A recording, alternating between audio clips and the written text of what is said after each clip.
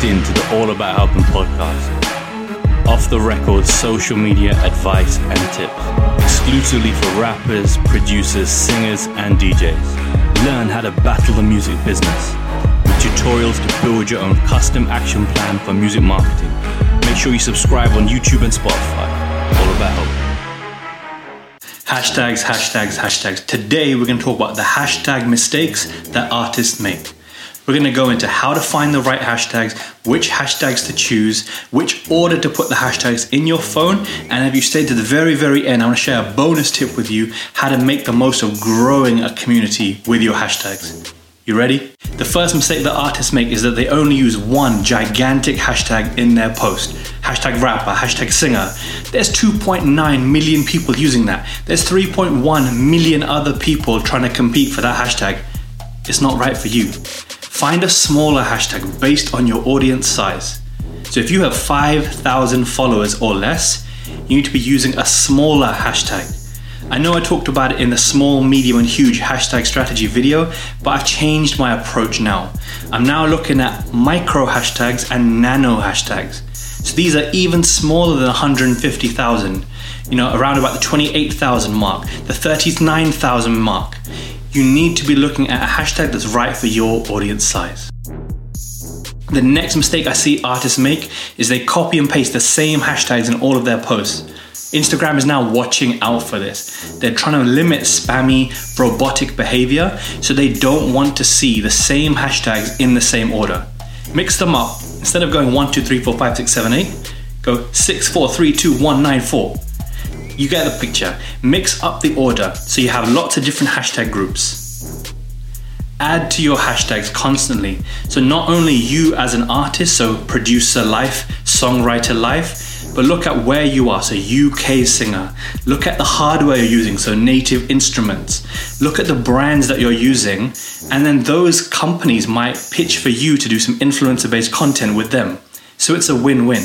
Plus you'll discover another community using the same hardware as you. So you're going to find tips and advice with these other artists that you're going to share and build a fantastic community of people discussing like-minded ideas. The next mistake is using a different hashtag that is in your image. I'm totally guilty of this myself. Instagram has image detection and artificial intelligence. So they can decide what is in your photo. And not only does your caption has to marry up to the hashtag you're using, but the contents of the image itself. So if it is a photo shoot, if it is a selfie, and it has nothing to do with songwriter life or rap freestyle, you have a very small chance of ranking on that hashtag. And that's a huge milestone that you need to bear in mind all the time when you're creating content. It has to contain you creating music to even have a chance of ranking. But now you know this, use that to your advantage. If you're marketing a single, if you're marketing a project, make sure it is an action-based pose where you are holding a guitar before you use any guitar-based hashtags. If you're using a brand name, Native Instruments, make sure you have that in the shot so that you can have the image detection play upon that.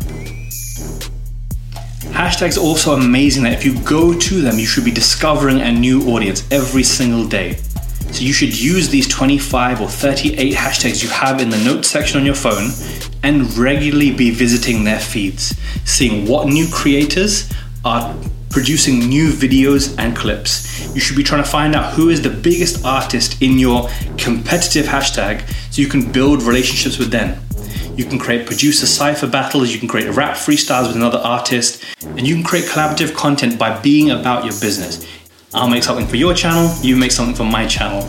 If you really love what you do, if you really love R&B music, you should want to be a part of that community and not just trying to steal likes for yourself.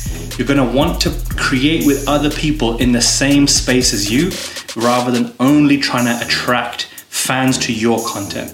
And that's the biggest way you're going to grow on hashtags in 2020.